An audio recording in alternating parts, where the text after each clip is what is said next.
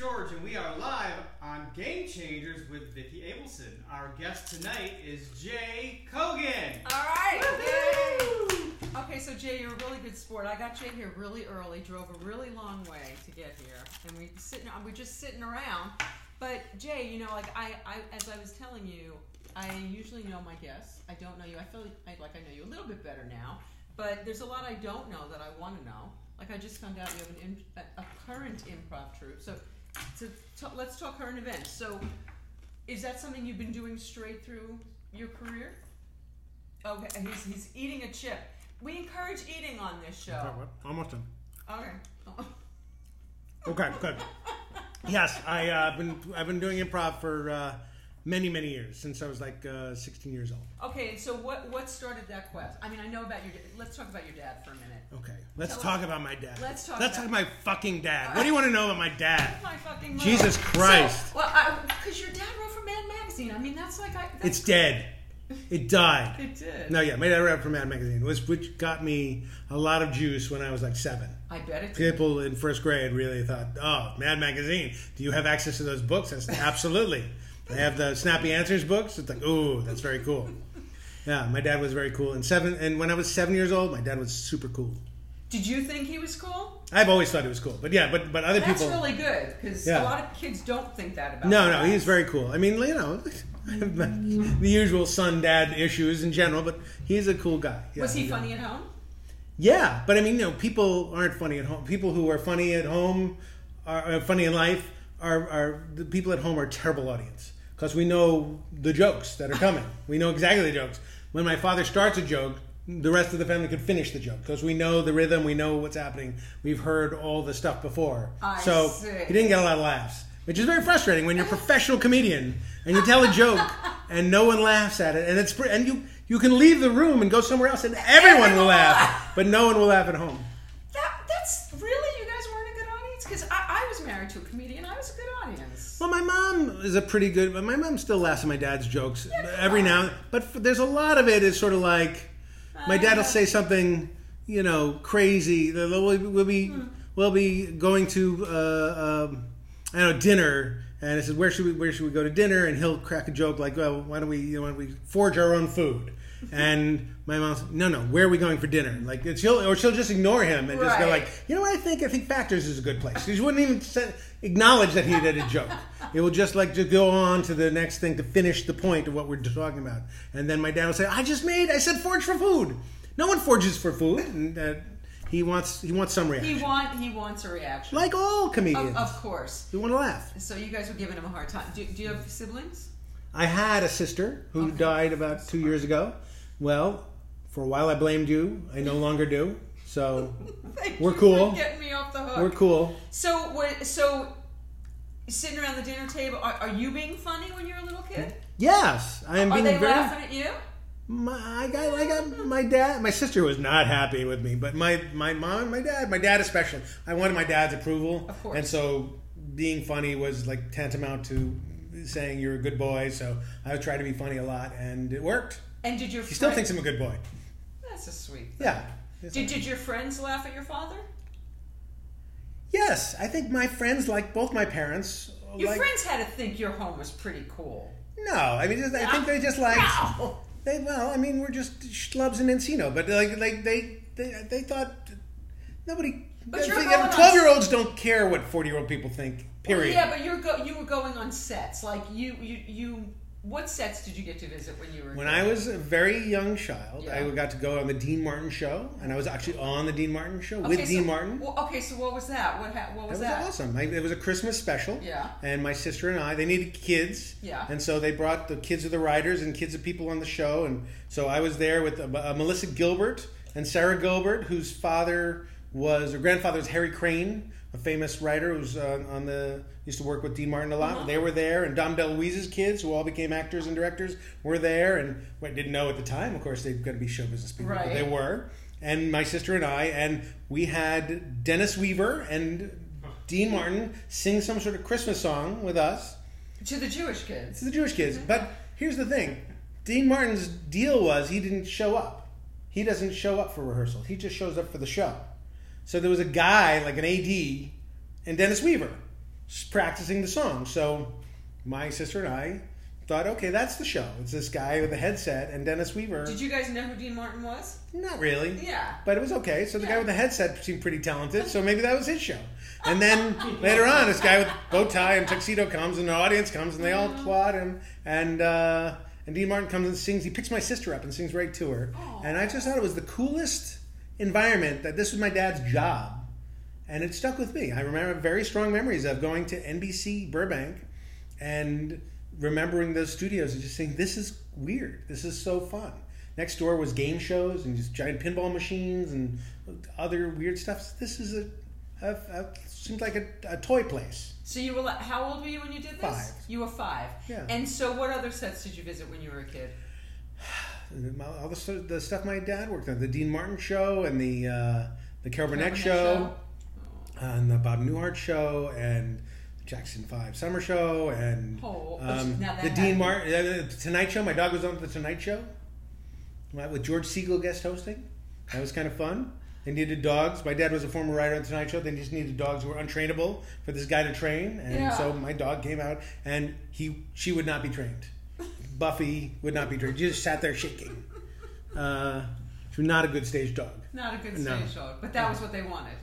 Well, they eventually wanted a dog that would listen to the trainer and be amazingly trained after a brief moment in time, but that didn't happen. No. But I mean, I was on a lot of TV show sets, and I enjoyed them all. It all seemed magical. CBS seemed like a magical place. NBC seemed like a magical place.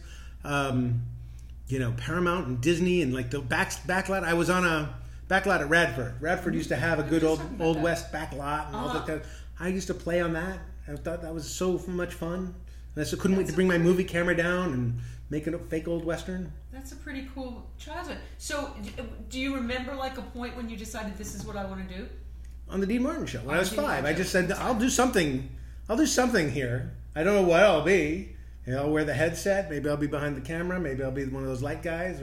This seems like a fun place to work. So I just figured I'll find a way to work in that. And so did you have a plan B? Was there ever a plan B? Yes. What was plan B? When I was, I think, 19, I always had jobs, like a delivery boy or, working for an escrow company. I worked for my sister for a while. An escrow company? Yeah. How old? Then I could drive. 16, 17 years old. You're not like a kid. No, but I would deliver it. I worked at a Crown bookstore as a clerk. I worked at a movie theater as a clerk. I did all these jobs, and my best job was working in a record warehouse. A warehouse that sold, the record albums. Mm-hmm. Before they were returned to the record company, they would sit in this warehouse, and my job was to sort of mark them, box them, and put them. And they would pay me, I forget, it was something like $7 an hour, which at the time was a lot of money. Yeah. And I thought, you know what? I could live on $7 an hour working in a warehouse marking boxes. And so plan B was working in a warehouse taping up boxes. That was plan B. Like I knew I could still, I'd have enough money for rent. I could have enough money for gas and maybe see some movies. And I said, that was a good plan B. How old were you? Like 18, 19. Okay, so you're already like, okay. During college.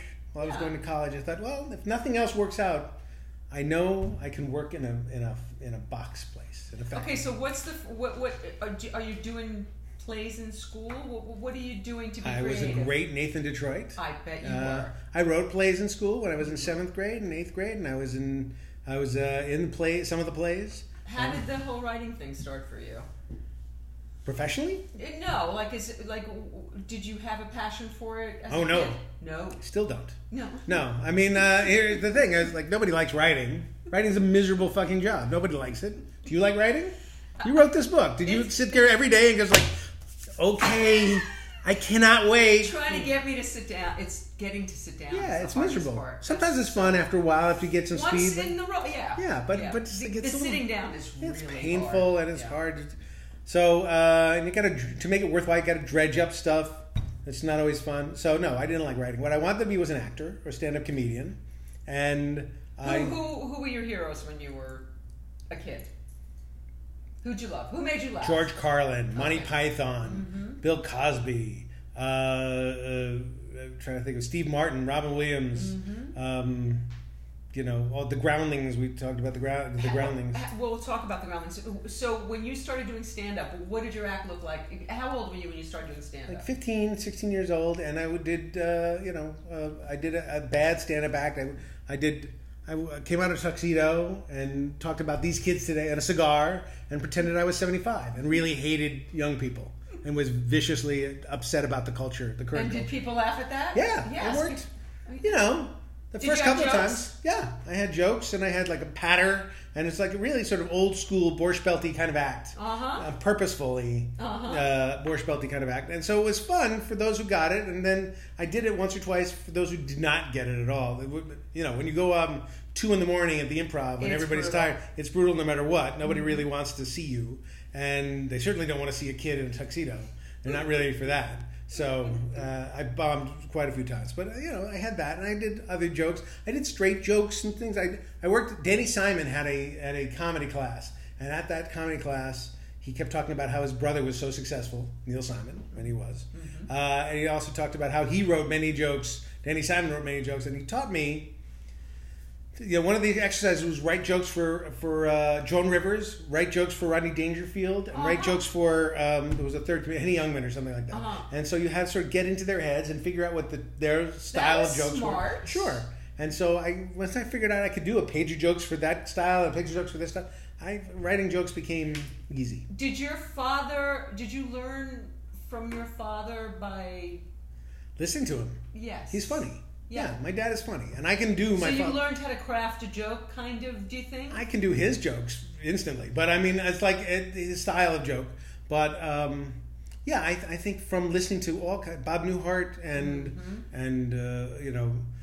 Eddie, Leno and Seinfeld and all these great comedians who were existing, and Robert Klein and David Steinberg and all these.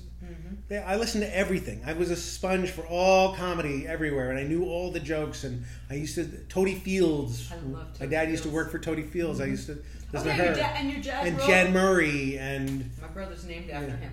So your dad used to write for comics. Yeah. So that kind of training of write a page for this one, it kind of was. He didn't show me. He didn't want me to be a writer. But I learned it by osmosis. Why didn't he want you to be a writer? Well, because it's a shitty job. Like it's a hard lifestyle.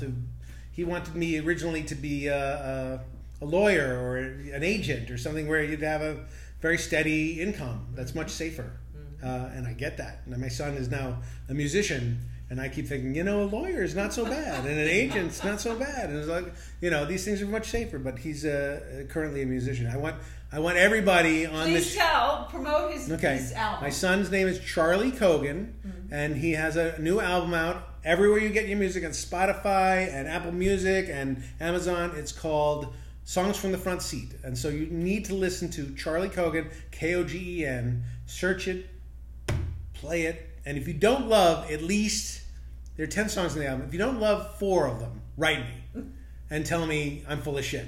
My email is jaykogen@aol.com. So you can write me hate mail about how much you don't like my son's music. But you won't, because you will like at least 4, and I say more of the songs. They're great songs. They are. And he's 18 years old. He made this album when he's 17 years old, and it sounds like, something that much older people would make. It also harkens back to an era of like the 80s and 70s. It's not currently today's music.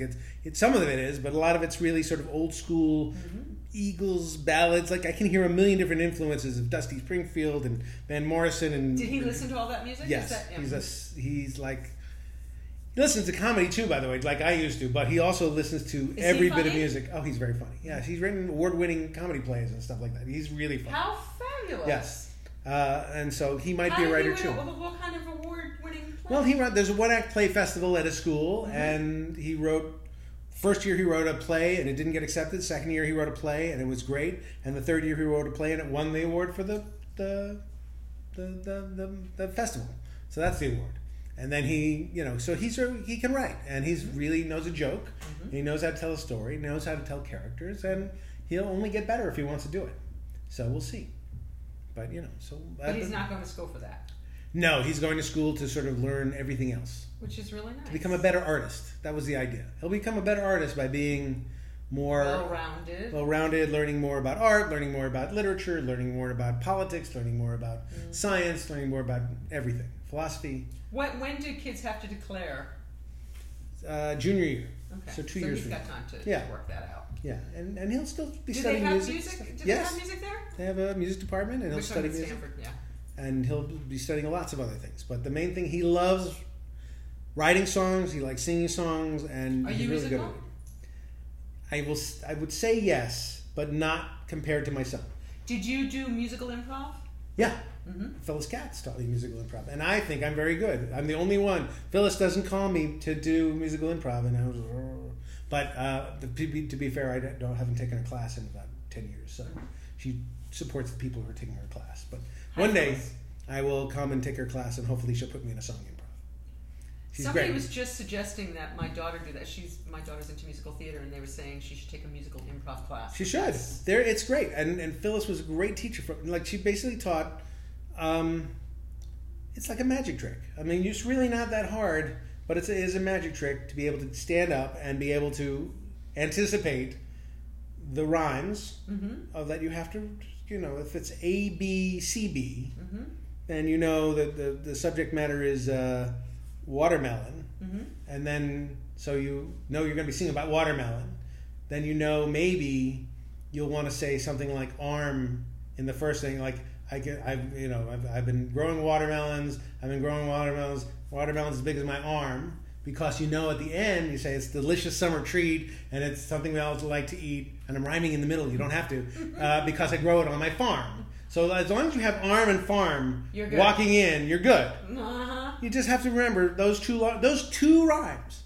Now every song improv I see now, or not every, often I see a song improv where people don't rhyme at all, and I want to punch them. And I think that's the only trick. That's the only thing that's hard about it, is making that little rhyme, is holding on to something that makes sense just a little bit. But no, everybody thinks it's more just about committing to the performance of being a singer. But it's not about that, because you don't have to be a great singer to do musical improv. but you do have to commit to do great improv. But in addition to doing that, in song improv, you should rhyme. You should rhyme. Just rhyme. I'm not argue with that. There are 3 verses, or 2 verses and a chorus and a verse. That's 4 rhymes. Give yourself an easy word. Eat. Dock. Whatever it is. They're rhymes. Don't say, orange. Don't say words that are really hard to rhyme. And you'll seem like a genius. That's the magic trick. I don't understand people who sing song improv and don't rhyme, and why the audience even doesn't boo them off the stage. Does the audience? Does it work when they don't rhyme? Of course it does. It does. Because they're watching a show and people are polite and they're polite, But it would rhyme. It gets more of a reaction when they rhyme. My friend Jim Wise, very funny comedian, always rhymes. And I salute Jim Wise. Well, there you go. And my son, who's a song improviser, always rhymes. Always rhymes. Now, did he go and do the Groundlings and do that whole thing? He did a kids' Groundling one summer, but he also took improv. Every high school, for some reason, has improv teams. And they have, my kids did. What is that called? It's called something, and it's national, and I'm forgetting what it's called. Well, his thing was just an improv. It wasn't national. It was just like the improv team. There's 2 different improv teams on his. One's called the Jackanapes, and the other one's called the Scene Monkeys, and he was in both. He also played piano for one of them, because he's a good song improviser. He can think of music on the spot. Is what I'm thinking of. Yes. My kids did comedy sports. Okay, that's fun. Yeah. So you were doing stand-up first. You decide to segue into improv, to the Groundlings. And how many people are switching to porn right now? Like, how many people on the internet, not just you watching, but just like... Wait, I haven't even looked to see who's watching and what's going on here. So we can say hello to some people. Oh, look at all. So we've got Mary Scott. Hi, Rick Smolke. Rick Smolke, I just want to give a shout out for, he's the one who we did the veterans PSA for. Oh, hi, Rick. Rick Smolke is my friend, the printer in Chicago. Okay. He's the most philanthropic businessman that I know. He has never charged, as a matter of fact, if your son needs liner notes for a CD, he's never charged an artist ever. He will print them and do them for your son. He's just a really good man. I'm going to call him. You should. Yeah, I need record album covers. I will connect you with him. Right. He did my bookmarks, my cards. Rick Smolke of Quick Impressions in Chicago. Anything you need printed, he will get done. And my hairdresser, Nicole Venables, who is doing the hair on Will and Grace currently and on Man with a Plan. But she also does my hair, and she can do your hair. She's at the Ruby Begonia Salon. Remember the Ruby Begonia? That's before your time. Does the name Ruby Begonia strike a familiar? I remember Sammy Davis used to say. Yeah, it was that. So I'm laughing. And she has Hairbrush Love Fuck Off Hairspray, which is fantastic. Nicole Venable, she's wonderful. Okay, we've done business now. So anyway, so Rick's here. Hi, Jimmy Celeste. Do you know Jimmy? He's a comic. Hi, Jimmy. From New York. Christina, hi. Ken, hi. Peg, hi. We're saying hello. If there's going to be people are liking that they're and you'll let us know if there's questions. Yeah. So Michelle Spitz, I know Michelle. Do you know Michelle? Yep. Okay. Don't forget to include a plug for Charlie. You're late, Michelle. No, she was. We since before we said anything. So thank you, okay. Michelle. Really? Because George Miller. Greg rather. I'm sorry. Greg Miller, I know. Yeah, Greg Miller. So, yes, right. Being a writer is very tough. Okay, so Peter. Being a writer is tough. I mean, I know you're probably being sarcastic, but it is tough. It's not that getting paid a lot of money and having people bring you food is tough. That's not tough. That's easy. It's actually being responsible to turn in something good is hard. Okay, we're going to get to the comedy writing in a bit because that certainly is where you live, or a big part of where you live. But okay, so you moved from stand-up to improv, and when I asked you before we went on the air, you were saying a lot of it had to do with getting out of bars, being in a community. So tell why you made the transition. It was not a good environment for a 16-year-old kid to be in, unless you wanted to really get high and drink, and I didn't, because I wasn't. Unfortunately, booze and marijuana does nothing for me. So that's a wonderful thing. It doesn't. It just makes me want to. It's sleepy. It doesn't make me energetic or creative or fabulous. It makes me boring and a little depressed. So I didn't do it. Yeah. So instead, I thought the Groundlings was a much better spot, and so I used to take classes at the Groundlings, and I learned really great things at the Groundlings for writing, and like different characters say different kind of things, and talk differently, and walk differently, and think differently, and have different actions, and that if you have an interesting, funny situation, explore it and heighten it, and make it even more interesting, and give it weight, and give it structure, and give it stakes. You know, those are good storytelling techniques. And so the Groundlings are really doing sketch. Is it more sketch than improv? Those are in an improv, which ultimately turns out to be a sketch based on. But they're not sitting down and writing it. No. But a good improviser is actually adding information and adding information that will carry the scene forward. And either it's positive information or negative information. It's either conflict or agreement. And it's also agreement is good. Well, agreement's good for improv, but even when it's conflict, it's agreement. If you say, Daddy, don't hit me, I'll hit you, that's conflict. But really, somebody said you're going to hit me, so I'm agreeing while also fighting. So the fighting is an agreement of its own way, but it's also giving structure. Like, I'm Daddy, I don't know how to tell you this, adding information, but I'm pregnant. There's a conflict, and that's interesting. And then how is it going to resolve? If the scene was, Daddy, I don't know how to tell you this, but I broke your pencil, you can also make that pretty good. If the dad says, you broke my pencil, the one pencil that, and he has to justify why the pencil means something so much to him that makes it worthwhile as a conflict. And that's why you get Seinfeld. Seinfeld is all about, that show Seinfeld is all about making gigantic conflicts out of nothing. Right. And so that's a good way to do it too. Have you taught improv? I have taught improv. I can tell. Yeah, and so I like it, and I think it's really helpful for actors and the actors on my shows. I encourage them to do improv. I usually start by giving a few days of improv for them. Yeah, just to loosen them up and get them to know each other and like each other. Nice. And then, but I think it's good for everybody. I think it's great for writers. I think it's great for people who want to be actors. I think it's great for lawyers. I think it's great for people who want to be salesmen or people who just want to just be out of their environment for a brief moment. It's a team sport. So you get to go do this great team sport. And since I'm not a good athlete, I do improv. So let's get to that. So high school, you're doing school plays. You're writing school plays. I'm writing a little bit, but mostly I'm trying to be an actor. I did. You're already auditioning out in the world. Yeah, I did roles when I was a little kid. Oh, what would you do? So my dad would put me in stuff. So I was on the Dean Martin show. Right. I was on the Kevin Burnett show, and I was on the Bob Newhart show. Did you act on? Yeah. So what did you do on the Bob Newhart show? I played a kid named Jay who was waiting in the waiting room of the office area, and the episode was about how Bob's business was not going well. People had been sort of canceling, and he was losing clients, and people were saying, well, maybe it's the economy, it's in a downturn. And meanwhile, Jerry the dentist is through the roof, the next door neighbor, and I'm one of the kids who's waiting for braces or something, and it's so packed I have to wait out in the lobby. And Bob has nothing to do, so he's sitting there staring at me, and the waiting room secretary, Marcia, says, do you want to read a magazine? And I say, no, I don't. And then Bob stares at me and says, you want to talk about it? He's that desperate for a patient. And so that's it. That's my joke. Was like, I said no, and then he says, you want to talk about it? I have to look at him like, what this weird guy is saying. How'd you get your SAG card? That way. To that show. Yeah. Saying no? One word? You Well, I had been in a few other things, and there was I had Taft Hartley. Yeah. Yeah, I don't know. So, yes, that way. So, I was on... I think it was before I was Taft, before I was SAG. Mm-hmm. So, I don't know. And so did you audition when you were in high school? I did audition every now and then. I was not like a professional kid actor. I would like, every now and then there'd be something for me, like... Something that your father would open a door to? Or a friend of my father's. Did you have an agent? No. Okay. Eventually I did. When I was in college, I had an agent. But where'd you go to college? UCLA. And what were you a writer or an actor? What were you at UCLA for? What was your major?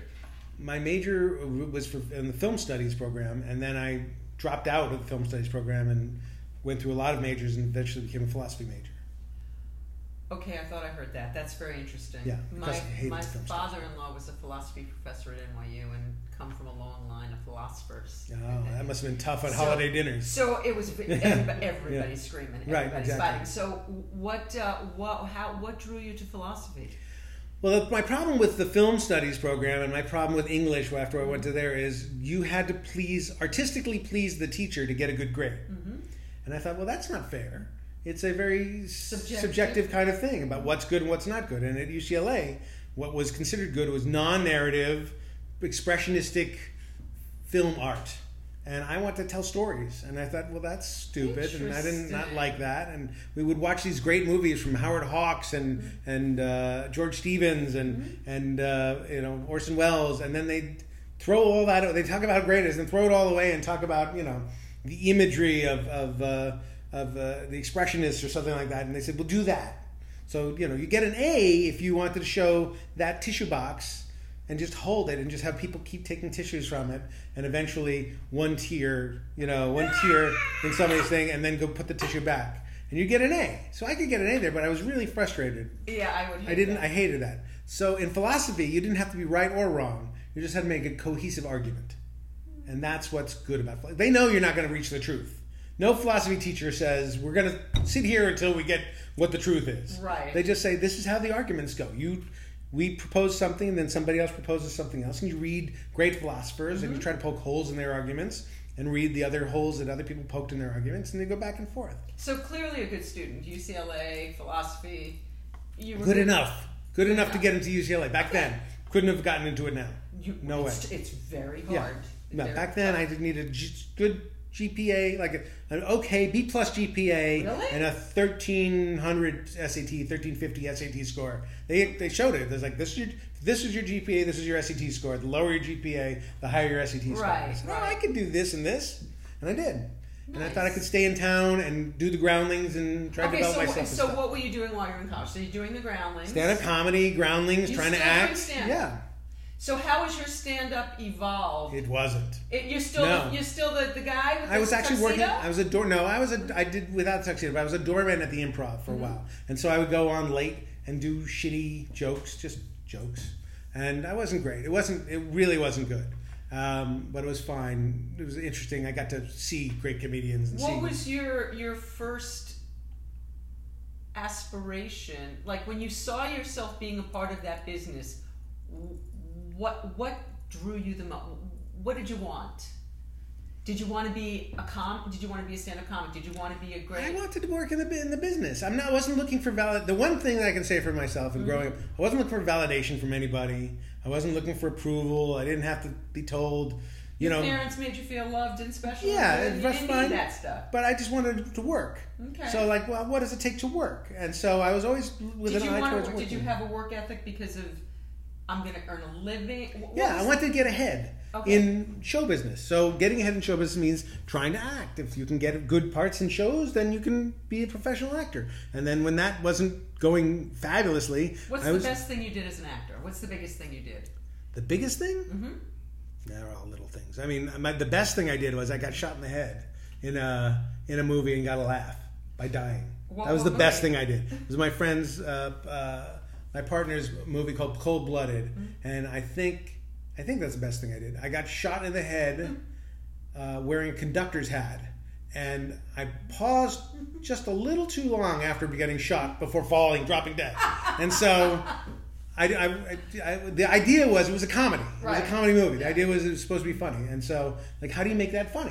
And the blood, blood drips down your face, and then I fall down. And it's like, you know, it could have been Scorsese, Yeah. or it could have been Laurel and Hardy, and I sort of went between. So I was very proud of my timing because I only had one take of it. Because first the gunshot didn't work, and there were only 2 hats that exploded. So I had to do it in one take. I did it in one take. They used that take, and I got a laugh. And I was very pleased with myself. On the film set.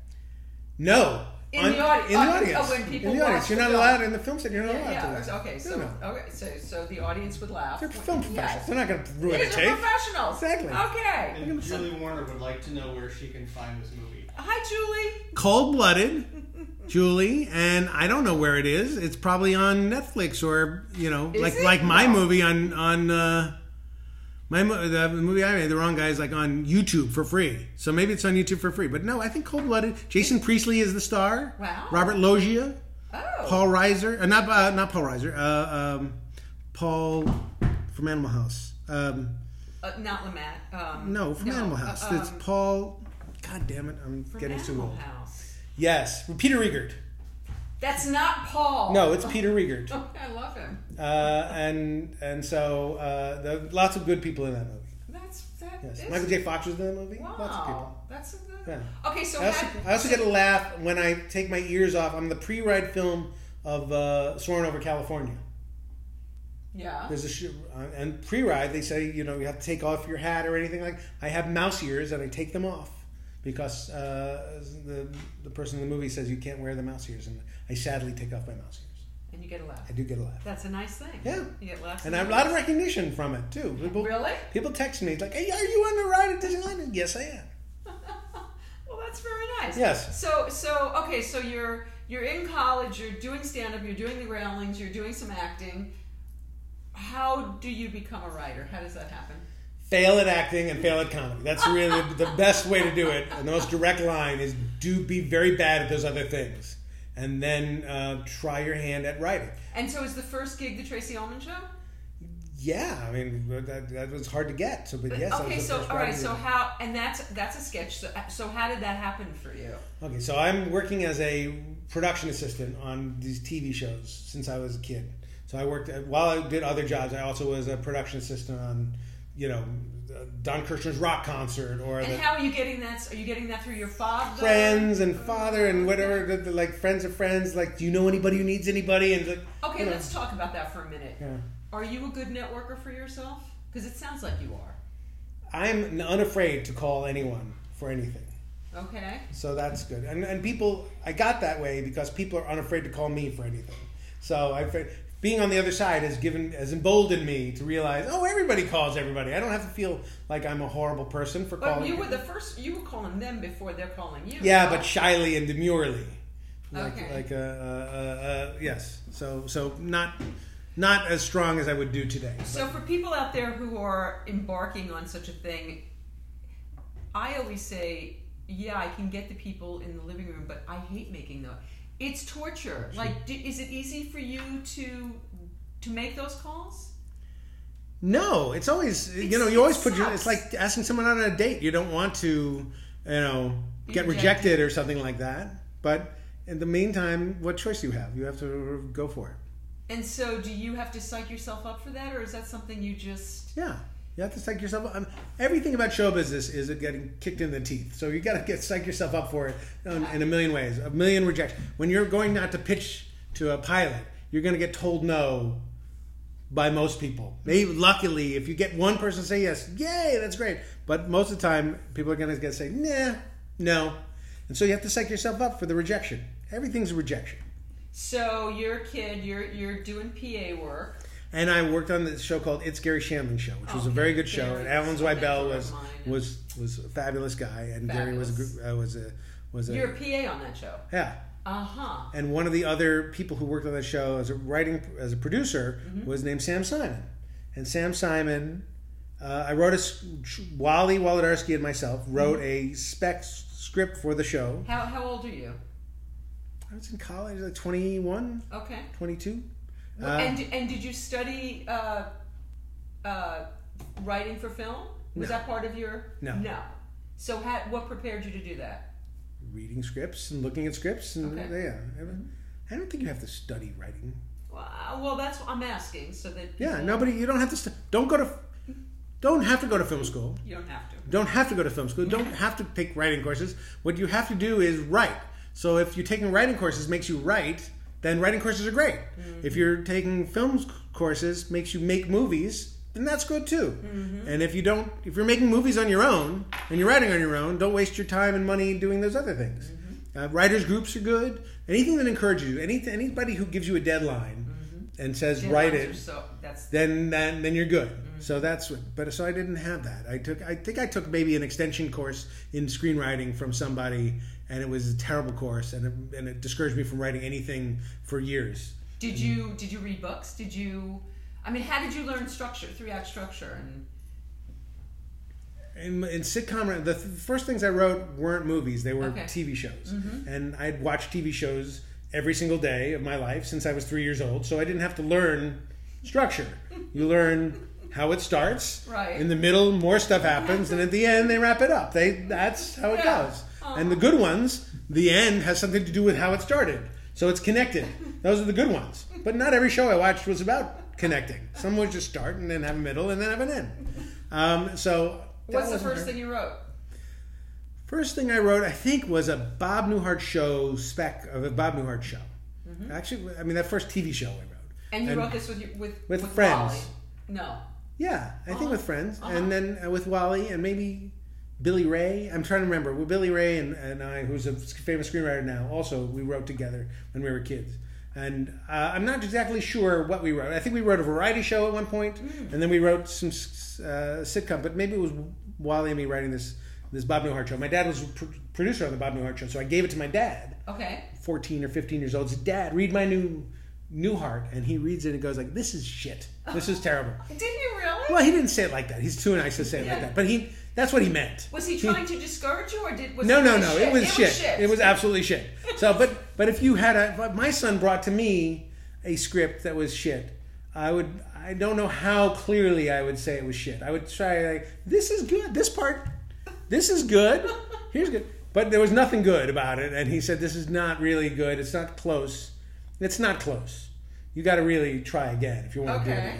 And so... Did he tell you what was wrong with it? Everything was wrong with it. And I'm sure he's right. Everything was wrong with it. And I'm not kidding. I was like, everything was probably wrong with it. But it takes a long time. You have to write a bunch of stuff to get good. Okay, so what was the learning? If everything is shit, how do you know how to make something better? I don't know. Well, we watched... When I started writing spec scripts for It's Gary Shandling Show, I had worked on the show. I'd seen every episode of it. I'd seen every script of it, every rewrite of it. And so I go like, okay, well, that style I know, and that format, I'm in charge of Xeroxing every script, so I see the format. Right. There are no commercials. So I can do that, and I see that the names go in capital letters above the dialogue, which is a little wider. We could do that.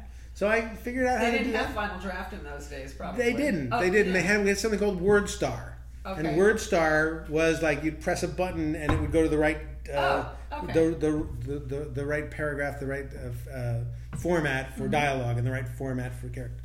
So we wrote in WordStar, and I wrote it as a script for It's Gary Shandling Show, and then they hated it. No, they didn't hate it. They thought it was good, but they're not good enough to buy it or make us writers. Okay. And then they said... You're still in college. Oh, you're still a kid. Okay. And then in college. And then we wrote another one about 6 months later.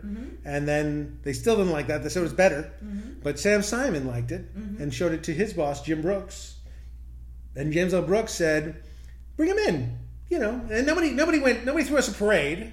They didn't say, like, I thought they... Years later, at the time I thought, they loved us. Oh my God, they finally saw my genius. This is so great. And then they brought us in, and when we sold the thing, and then we wrote it, and then they got hired. That my story about it was we were geniuses and finally recognized. The real story is we kind of were okay, and they saw enough potential to give us a shot, and then we did that. And so you got from that script. You got a staff job on. You both got a staff job on Tracy Ullman. We wrote one sketch for Tracy Ullman show. We pitched a bunch. They said write that one. We wrote one. They called us back after we turned it in the next day. The Jerry Belson, very famous comedy writer, left me a message on my machine saying, "All right, Bubby, you're hired on the show. You're going to be rich and miserable for the rest of your life." And we went, "That sounds good. Rich and miserable sounds good." So now, when you were on Tracy Ullman, were you writing for The Simpsons? Were you writing those Simpsons things then, or did that come later? No, other people were writing those little shorts later on, and then when the show became a real thing, that's when we started writing the show. Sam Simon and Matt Groening and Jim Brooks were sort of developing the show, and we were around when they were actually developing it, and that was kind of fun. And then they said, "You guys should write some for us," and so we did. And so you win an Emmy. An Emmy for the Tracy Ullman show. You win an Emmy for and the Tracy then Ullman? two or a couple. We should have run two. Our names were left off a list, so we didn't get to win the second Emmy. What? And then, what? Yeah, that's happened to me a couple times. Really? But yeah, so I won that one for them and one for the Simpsons. So what's that like? So now you're a TV writer. So Yeah.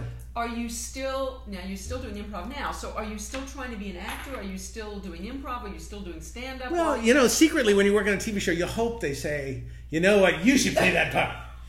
And you're like, "Oh, really?" Yeah. And then you hope that happens, but that never happens. Did you not do anything on the Tracy Ullman show? Never. Never. And I made a rule that I would never put myself in anything. Okay. Because otherwise I would put myself in everything. And then that would be bad.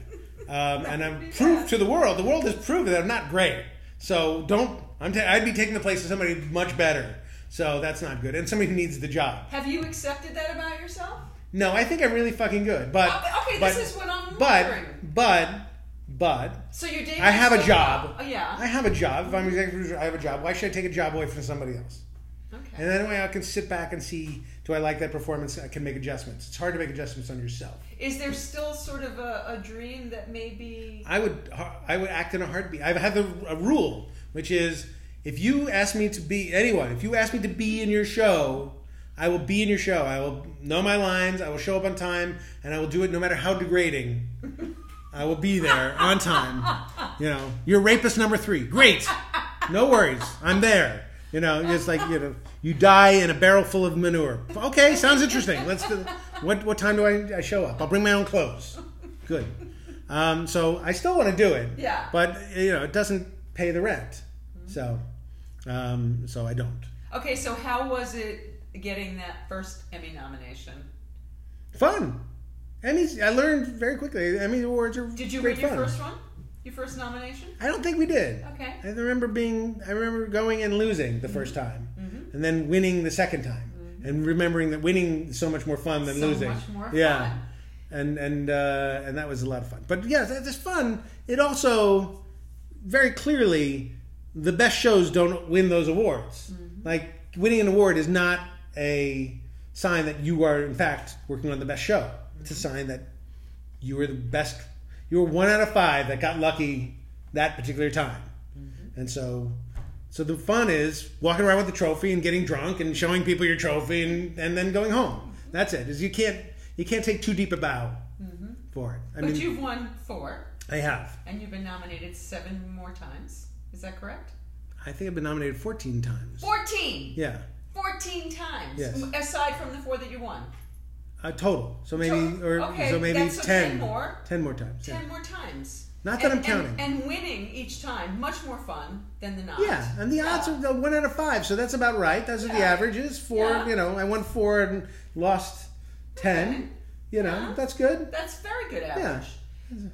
And so you do the Tracy Ullman show, and then is it right into The Simpsons from that? Yeah. And so now, what is that like? Because you're not dealing with actors. You are. You are dealing with actors. Julie Werner's out there. Yes. She knows one of the actors I was dealing with. Yes. She knows. It's fun, but it's fun. But the actors, people say you don't deal with. Of course you deal with actors, and the actors created a ton of what's great about the show. They brought to life these dumb things that we were thinking about, and they embodied these weird lifeless drawings with humanity, and they're fabulous. And they had real opinions about what the characters would and wouldn't do, and they would come to us and say, this Lisa would not. Yardley Smith would say Lisa would not do this, and we'd be pissed off at her, saying, "What the hell does she know?" And of course, she's right. There's an integrity to the character, and you have to listen to the actor who's playing that character and believe that they've sort of thought about what the character would and wouldn't do. You sort of have to suss out between what the actor would and wouldn't do and what the character wouldn't do. But most of the time, they are truly protecting the character. Speaking of protecting the character, I met Dan at Phil Rosenthal's a few times, and he does not like to be photographed. Dan Castellaneta? Yes, and he does not like to be photographed as Dan because he has such a big persona as Homer, and he won't do the Homer voice as Dan.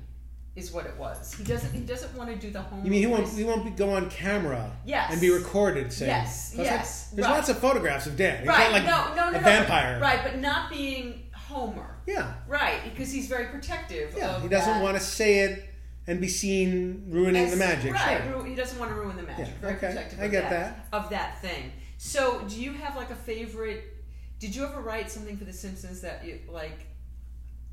This is fucking brilliant. Like everything I wrote for The Simpsons was fucking brilliant. Did you? Every time I write something, do you have a favorite thing that you wrote for The Simpsons? That I have favorite episodes and favorite moments, and I like. They're everything.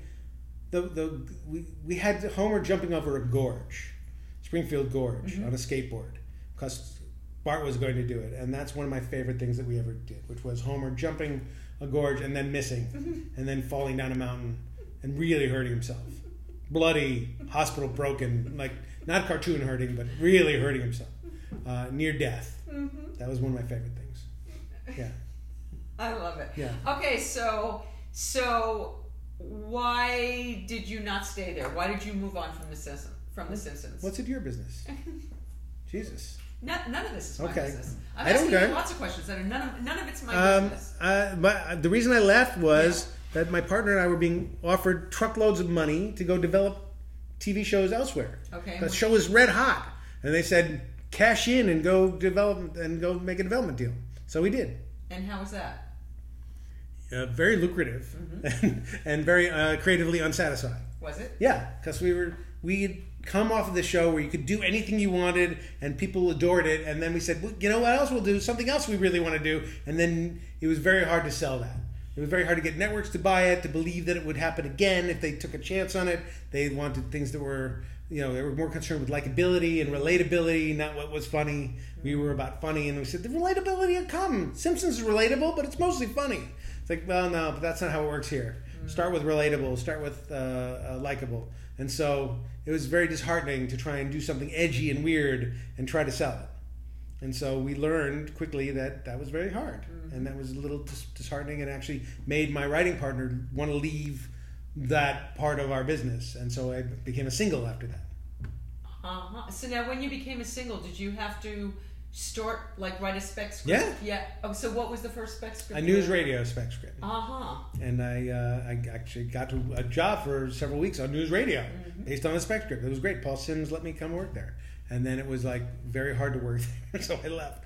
But it was good and interesting to be there for a little bit. And then where'd you go after that on your own? I was offered a great job at Frasier or Seinfeld to work at either one of those places. The two best shows on television at the time. And they said, which one do you want to do? And what made you choose Frasier? I didn't. I choose the single guy at that moment. Wait, what? Yeah, I know. How stupid, right? Wait Why would a you go minute. to the single guy? That wasn't part of the equation. But it was, because Jamie Tarsis at NBC said, come work. Warren Littlefield wants this show to work, and you come work here, and we'll give you a pilot and your own show. All the things I couldn't get when I was on my development deal, Right. I might be able to get at NBC by working on the single guy. So I said, okay, that will be at least pleasurable to work on the single guy and then get my weird show that's not relatable made. It's a pilot. And once I got Michael Palin to star as my lead character, they would see how relatable and adorable he is, because Michael Palin's adorable. Adorable. And so I wrote this thing about this complete asshole called My Dad's an Idiot, and it was featuring a guy who is a network executive who's a horrible idiot, and for some reason the network didn't like it. I don't know why. They didn't like it. I still, to this day, I don't know why. And they didn't let Michael Palin do it, and they didn't let anybody do it, and they didn't make it. And so the torturous year of working on the single guy, which wasn't that torturous. It was just wasn't working on The Simpsons and Frasier, but Right. I actually met some wonderful people there, and the guy who created Brad Hall's a genius, wonderful guy, I love and Brad Jonathan Hall. Silverman's beautiful, wonderful guy, and I got to meet Ernest Borgnine, and I got to meet a bunch of great writers and all that kind of stuff. But the show itself wasn't as funny as it needed to be, and people were calling me from the network, calling me, not Brad Hall, saying, you got to help make it funnier. And I said, well, Brad Hall's making a show that he wants to make. It's his show. I'm helping him make the show he wants to make. You got to make it funnier. He doesn't want it to be that broad. He wants it to be more like life. And talk to him. And so I don't know whether they talked to him or not. But anyway, after that first year, I left, and I said, I can't do what they want me to do. And I left, and then I got a job offer again at Simpsons and not Simpsons, Seinfeld and Frasier. They offered me again. Sophie's choice. And I picked Frasier because Frasier was considered at the time less broad, smarter, and less broad. Even though they're both really smart and they're both really broad, but Seinfeld was considered more cartoony, and so and Frasier was the one that considered somehow classier. I don't know why. Both shows were brilliant. Both shows were great, but. Well, Frasier had a sophistication. So did Seinfeld. So did Seinfeld in a different way. Yeah. They had the snooty. Anyway, coming from off The Simpsons, I looked at my resume. I thought Frasier would be a better, more interesting addition to my resume than going from The Simpsons to Seinfeld. I see. Simpsons to Seinfeld seems like more of a direct path. There's something a little bit interesting about working with a great cast and seeing how they're going to make those pro actors, not comedians, are going to do it and all this good stuff, versus the Seinfeld people who were also great actors, but somehow considered more comedic and sillier, Right. or what have you. Anyway, it was a Sophie's choice. They're both great, and I really enjoyed my time at Frasier. That was great. I thought it was a good choice. Win another Emmy. I won two Two more Emmys. So Tracy Ullman and Simpsons and two Frasier's, and that's when the gravy train stopped. I mean, that's when the winning stopped. I still got more nominations, but that's my last award was like in 1924, and so that's fine. I have one more than my father. That's all that counts. Do you I really? just have one more than my dad. Yes. Does that come up in conversation? When I have Only when something to you say bring about it it, exactly. No, they're very proud. My parents are very proud. Okay, so I was going to say, at what point did your father get behind what you were Immediately. doing? Yeah. Immediately, as soon as I got a job in Tracy Ullman, he was thrilled, and he was very supportive. Honestly, I talk about him not liking my shitty Newhart script. And how could your father not like? Because my father loved me, and he wanted to be honest with me and teach me how to write. If you want to be writing, teach me how to write. Did he do that at all? Did he ever give you suggestions? He gave me notes. Yeah. He gave me notes. He said, "This is what's shitty about it," and that's actually quite helpful. When you write something bad, you should know why it's bad, or at least why he thinks it's bad. What did your father win his Emmys for? The Cover Show, mostly for the Cover Show. But you have to figure out what. Not every criticism is right. Not everything professional writer says is right. But those are my dad's opinions, and they count. And I still show him everything I write. When I do, and I get his opinion. And sometimes I agree, and sometimes I don't agree. But the last pilot I just wrote that's going out to a lot of people today Nice. has as a reference to DJ Khaled. And my dad said, no one's going to know who DJ Khaled is. And it's like, he's right about you. You don't know who DJ Khaled is. Internet. Tell me who of you knows who DJ Khaled is? Okay, so Jay just put out a question. Let's see if anybody comes up on the thread and can answer What's that the best question. advice you can give to a newbie writer? That's a good question. Well, I will give that. yes, and I wanted to ask you about your process too. Do you have a daily practice? I have a daily intention to write. That's my daily intention to write. Yes. But I fill it up with stuff like this, driving to Montrose and sitting in traffic and wherever. It's like No, but seriously though, when you're on a show, yes, like you just came off School of Rock, that right, was the most recent, right? Yes. So, what's your day like? Well, when you're running a show, it's different than when you're writing. When you're sitting at home writing, that's like being an independent contractor, and it's when all you're a different writing a life. pilot. When you're writing a pilot. So what's your daily practice when you're writing a pilot? Find out when they need it. Okay. Mm-hmm. Then sit on your ass for a while until they really and think about it. So do the laundry. Go to the think store. about it. Mm-hmm. Figure out what the story really is. I outline and I outline and I Okay, outline. you outline. Okay. And I outline again and I outline again, and then when I got an outline that's fully baked and shown to friends, Mm-hmm. they've given me notes on my outline. Then shown to a network, they've given me notes on my outline, and then I can feel good about going ahead and writing it. Then I write it, and then I was just in this process. I've written a different script that doesn't have DJ Khaled in it, and I got notes on that, and now I have to finish those notes. And I asked the network, "Is when you need it?" He said, 3 weeks. So it's been about a week. I've done nothing on that. Okay, so all right. So what? How late are you gonna wait until you're gonna? I'm thinking about. There's a story issue that's that's a real problem that I have to fix, and I don't have room to write a lot of story changes to make it work. So I have. It's hard to speak in these vagaries, but the point is, a character has to get mad at her friends and then say something horrible about them. They overhear her, and then she has to apologize. The reason she gets mad at her friends right now is this small. It has to be much bigger, but it can't take up too much script space. I have no room to tell it. So how do I do it fast? How do I do it without adding another scene or at least 2 other scenes? It's a problem. So I'm trying to work that out. Once I've worked that out, I can do all the notes you'll do it fast. in a day. I mean, and if this was a rewrite of a real show, I do it in a few hours. There'd be the rush to get a script out tomorrow. Right. So we'd all sit around and we'd say, what is the solution? And we'd take the best solution, whether it's fabulous or not, take the best version, and hopefully it's good enough, or we'd stay until it was great, and then we do it. So I can do this very quickly. Since they don't need it very fast, I have other things to write, so I'm doing those things too. So what else are you writing? I have I'm doing an animated show pitch, and I need to write an animatic for that show. That's a little movie, tiny little stiff animated movie. So the artists are going to draw something as a sample of what the show might look like. So I have to write that scene or scenes. I'm also writing a synopsis for other pilots that I'm trying to sell in other words. So you're writing every day, basically. I'm writing all the time, or meeting on things all the time, or meeting with actors or actresses, or trying to find or directors or producers or other people, trying to sort of get stuff going. So when you actually sit down Yes. in your day, Yes. what might a writing day, what might that be for you? An hour, 6 hours? Might it vary depending on what needs to get done?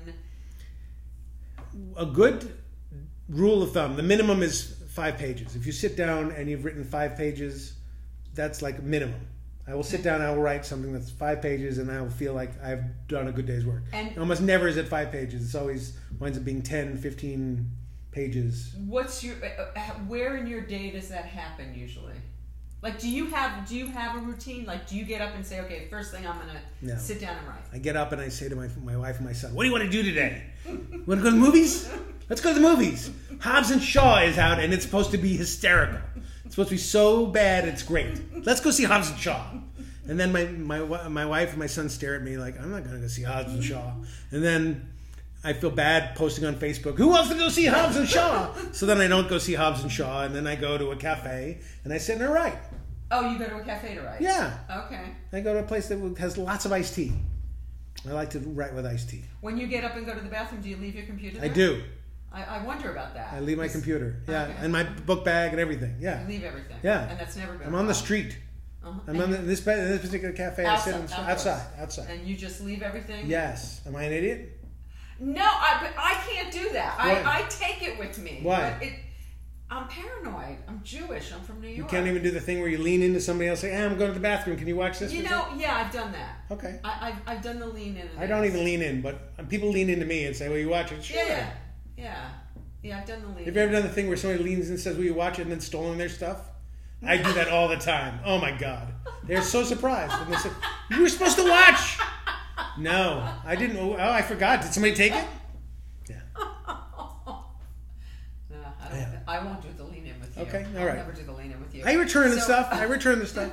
So, all right. Nobody Pete, knows who DJ Khaled is. Has anybody said Pete? I don't know. Has anybody said Pete? No, has anybody said who DJ Khaled is? Oh yeah, he's a rapper. Yeah. Not only is he a rapper, he's a DJ. It's not really a rapper. He's a music producer, and his job, it seems, is to organize really talented other rappers and then introduce them. Here comes Little Mo! And then Little Mo comes on, he says something, and then he'll say, DJ Khaled! And he screams his name over everybody's songs. That's his job. That's what he does. That's his thing. And He's you like put him in a script. I use his name as an example of things that are part of society, but we don't that unpleasant parts of society.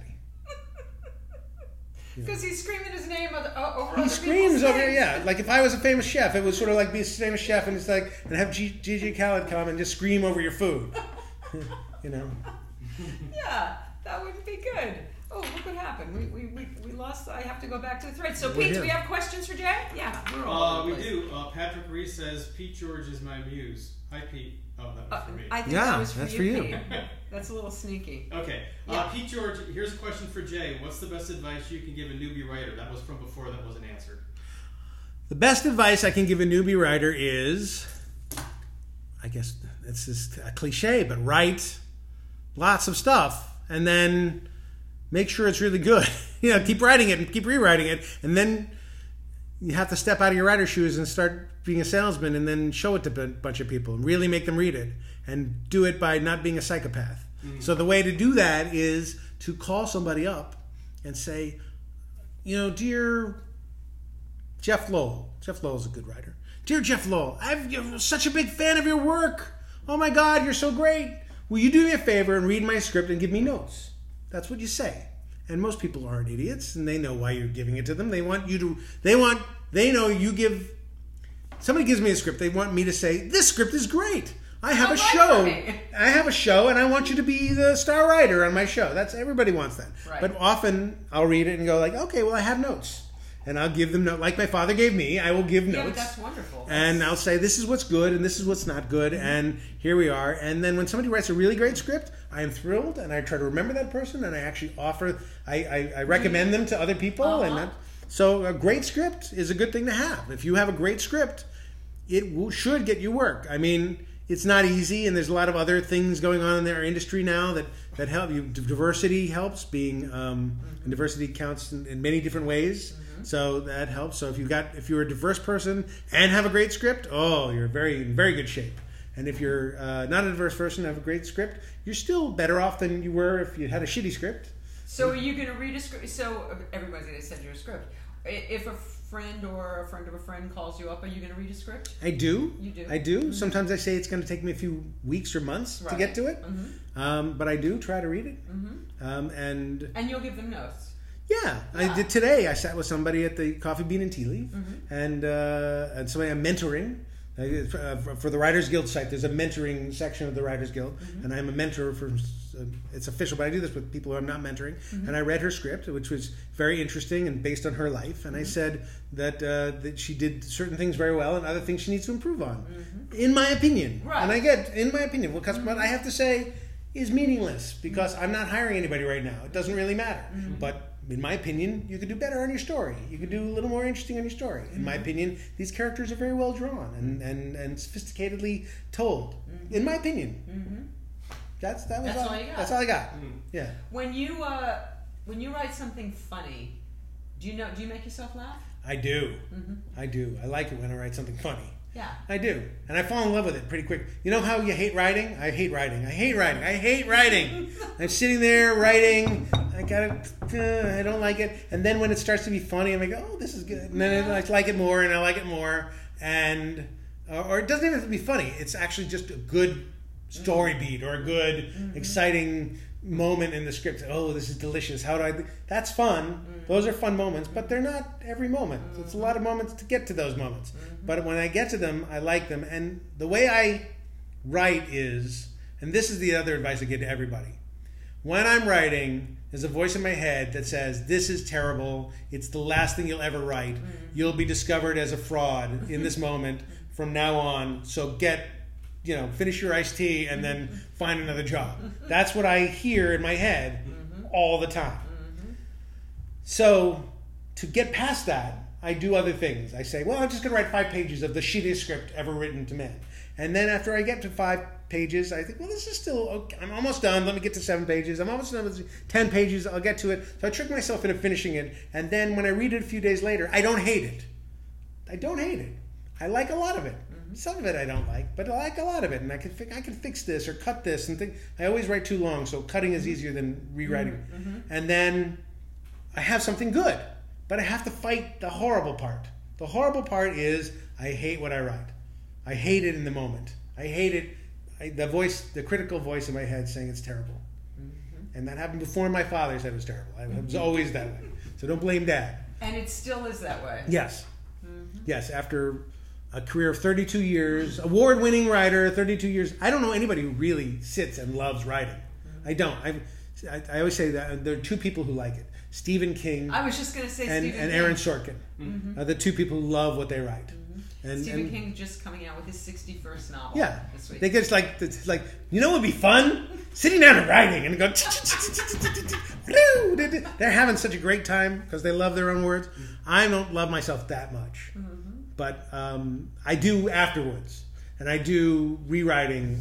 I'll appreciate myself later on. And I do like writing funny things. And I'm proud of things that are funny, and I'm proud of things that work well, and I'm proud of things that move people. And you know when something's funny. I mean, when you make yourself laugh, you know something's funny, right? No, you don't? Here's the thing. I think I know what's funny, and you're a stand-up, you're a comedian, you're a writer. You think you know what's funny, and then you do it, and then nobody laughs. And you're, how the fuck did that happen? That's funny. They're wrong. Well, they're not wrong. Yeah. It wasn't funny to them. Another audience might like it. That audience didn't like it. And I've had arguments, big arguments, about things that aren't funny that turned out to, the audience laughed very hard at. Yeah. And I'm always famous about the things. One of the things I worked on a movie called The Nutty Professor with Eddie Murphy, and there's a large. At the first one, there's a dream sequence where Eddie Murphy's walking like a Godzilla through a town and farts, and the fart destroys New York City, I think. And I told the director, that's not funny. It's just gross. It's like immature. You're going to get a groan, not a laugh. Well, that's like the highlight of that movie. That's the thing that everyone talked about as the greatest moment of that movie. I told Mike Myers in one of the Austin Powers movies, like he drinks a vial of poop in like the 3rd Gold member or whatever. He's in a lab, and there's like a vial of poop, and he's sampling things and he tastes that. I said, that is disgusting. No one's gonna laugh, and people love that too. So I know this about you. You've ghostwritten Mike Myers movies, right? Yes, you've. No, ghostwritten makes it sound like I wrote them. Mike Myers wrote his movies. I helped write jokes on them. Yes, yeah, I was a part of a team of people. How is that collaborative effort? Great. It's great. It's like being in a writer's room. It is being in a writer's room. Okay, I wanted to talk to you about being in the writer's room. Because you've had, I assume you've had different experiences on different shows, what the writer's room is like. Like, is a writer's room always a collaborative thing? Or do you go off and write your own script and then you bring it back and everybody, how does it work? My preferred way to do things is, yes, to give someone their own draft and let the writer write a draft. Come up with a story. We come up with a story. Everybody likes a story? Great. It's not the writer who comes up with that idea that you give it to? Not necessarily. That maybe sometimes, in the best of all possible worlds, somebody comes in and says, I've got the great idea for a story. That's a great idea for a story. Let's break it out. We break it out. Okay, go write that story. You brought it in, go write it. Okay. That's the best possible scenario. Okay. But we have to come up with a lot of these, 22 or however many years. Right. So not everybody has great story. So there's a lot of writers. Everybody has to get it their turn. So we come up with a story, and then we give it to the next person to write. And that person goes out and writes an outline.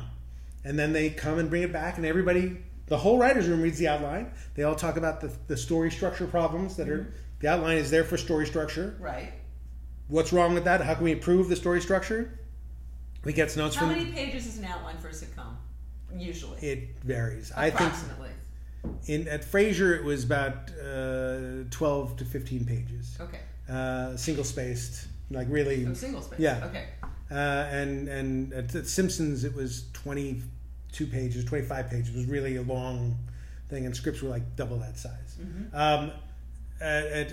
At School of Rock, or a nice 6 to 9 page outline is a pretty strong outline. It's almost like a first draft. It's just not really all the dialogue. It's the essential pieces of the show. The elements. So you really get a good look at it and see what's wrong with it. So the one writer goes and makes that, or a team. They go and they bring their vision, and then we get to make notes, and then we send that person or that group off to write a script, and they again have their time to write something great and to make it great, and they have ownership of this thing. And the best of all possible world is you like most of it. You're never going to like all of it, but at least you like most of it, or hopefully you like most of it, or a good chunk of it.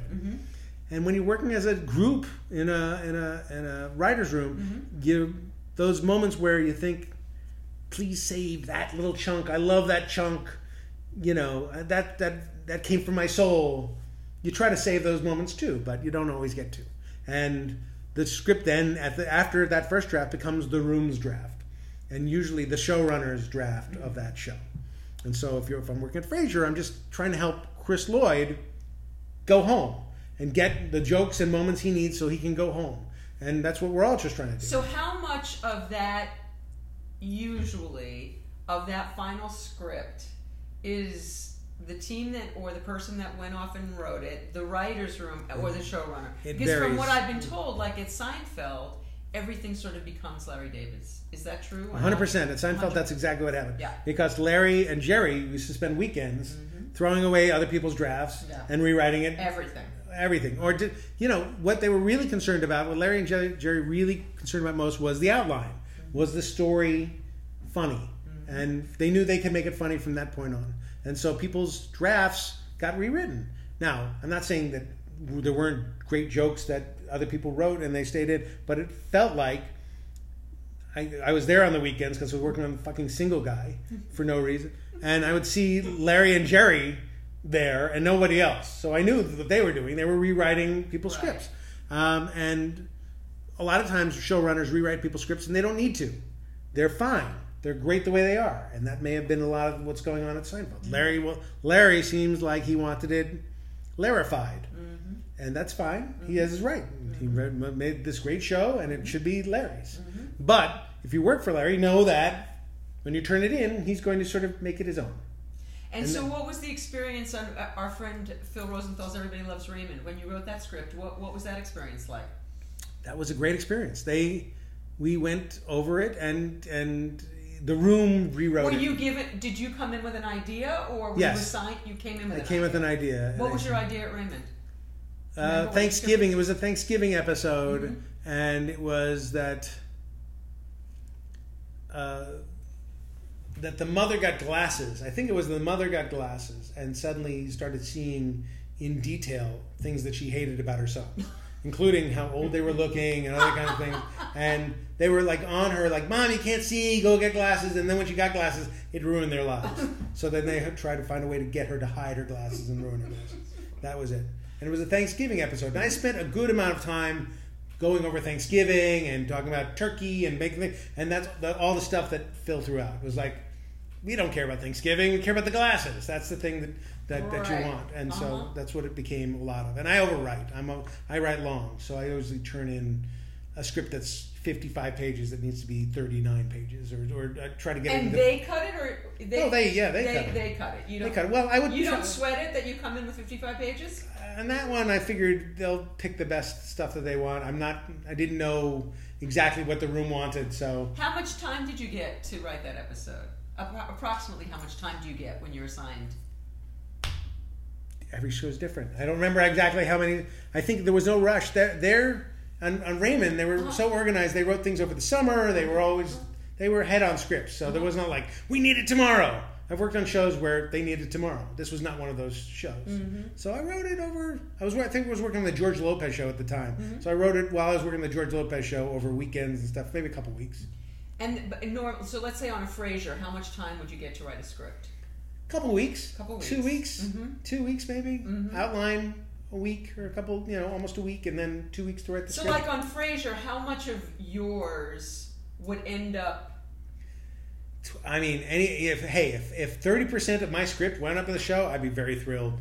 That'd be great. 30%, that's great. I mean, I don't know. And would your jokes end up in other people's? Yeah. Yeah. Of course. Yeah. And it's joke by joke. When a joke of mine wound up in somebody else's script and it went gangbusters, great. When a joke of mine wound up in somebody's script and it was died, it's like, ugh, sorry. I don't know. That all happens. You know, it makes the room laugh, but it didn't make the audience laugh. How did that happen? Yeah. I don't know. So what was School of Rock like for you? Fabulous. Loads of fun. Great. I love the music. I love making movie musicals, which I did. I loved directing a bunch of those shows. I loved the actual making. I made music videos on that show, and that was kind of fun. It was fun to work with these kids who were really talented. It was fun. Big effects. It was fun. And so, as far as features, it seems like your wheelhouse is television. I like movies. I like TV. I like cable. I like everything. I'm writing a drama right now. Are you? Yes, I'm writing a drama. I'm trying to sell this other drama that I'm working on. So I'll do. I like expanding my universe. That's good. Yeah. Can you talk? So drama. Character-driven, situationally driven. Dark drama. What would you liken it to? Can you liken it to something? Like what do you like? That's like on Netflix or something. It's like Fleabag. I love Fleabag. Everybody loves Fleabag. Yeah. So it's my version of Fleabag. Okay. It's not Fleabag. It's nothing like Fleabag, but tonally, and nobody addresses the camera like Fleabag, but tonally it's dark. Like that character. It's funny, but it's got something to say. It's less funny. That's funny. It's like I didn't laugh a lot at Fleabag. I laughed a little bit at Fleabag, but I mostly loved her. I loved her character, and I loved that world. So I thought she was very funny. Yeah, her looks to the camera were great. I'm not doing looks to the camera, so like I could make it funny, but it's a real struggle to not make it funny. I want to make it ironic and weird, but good. I don't know what else to compare it to. I mean, it's like Dear White People a little bit. It's like Fleabag a little bit. It's like what's the one with Christina Applegate that just came out about the husband's dead and it was great. I didn't see it. It's fabulous. The audience knows this. Christina Applegate. It's a Netflix show, and it's my friend Liz makes it. Good. Oh my God, it's so good. Oh, I'm so glad to hear this. I love Christina Applegate too. What is the Christina Applegate somebody show? tell us. Audience? I don't know. Anyway, it's not Would I Lie to You. It's You're Dead to Me. That's what it is. You're Dead to Me. It's called You're Dead to Me. Did I see Would I Lie? Anyway, it's great. Wait a minute, maybe I did see Dead that. to Me. Oh shit, I did see that. Okay. I did like it. Okay, well there you go. Yeah, it was great. It was great. Yeah, it was great. So it's a little bit like that. Yeah, that was great. Okay, so there's a lot of dramatic twists and stuff. You know what? It wasn't great for me. It was good for me. Okay. I liked it. Well, my show will be good for you. Yeah. Not great. I liked that show. I just remembered it. It's all coming back to me with the car. Yes. Yeah, it's coming back to me. Okay. I liked it. Okay. It wasn't a Fleabag for me. No, but it's not like Fleabag, but you're asking me shows to compare it to. Right. Okay. So you need more salsa. This is not enough salsa. Well, if you would have been look at all these chips. If you would have been look at all these chips and this much salsa. Yeah. There's an equilibrium problem here. Well, when I watched your show when Dan was on, I was mad he didn't eat the rolls. I know you told. I was like, and then he started eating fruit, and I was like, "You fucking asshole, eat the rolls." But and then he did because he's skinny and I'm not, so I'm not gonna eat the rolls. So, are you a foodie? Yes. What do you love? What do you love in LA? Favorite restaurants? Serious. Are you Din Tai serious? Fung. Have you been to Din Tai of Fung? course. I love Din Tai It's Fung. near my house. I ate at a great restaurant recently called Republic. Oh, Phil. That's Phil's like It's fabulous. Yeah, he's I do. part in there. He owns every restaurant, so you Yes, can't he just does. say He's it's Phil. got his But fingers that in particular that one I went to without knowing it was Phil's. What did you eat? And I still liked it. Yeah. We ate everything. We ate strange lamb, and we ate beautiful steaks, and we ate sushi, and it was every bite of everything was fabulous. Nice. The one on La Brea? Yes. Yeah. Favorite Chinese restaurant in LA? You have one? It used to be Ah Fong's in the Valley, but now it is Twin Dragon, probably. Where's that? On Robertson, near Pico. Okay, I need this recommendation because It's Chinese food in LA just doesn't. It's New work for me. York-y. It's Okay, not as... Yeah. You're going to be disappointed. Yeah. It's New York-y. It's New York-y. But I love it. We like it. Okay. Yeah. All right. Favorite Italian? There's so many good ones. Dantana's, Toscana. Gosh, I mean, I don't try not to eat, but Yeah. Mateo's we eat it sometimes because Frank What about- Sinatra ate there. Anywhere Frank Sinatra ate, we'll eat Italian food. What about favorite deli? Because that's a very New York thing. What's your favorite deli? Favorite deli? Well, Langer's for the Langer's pastrami.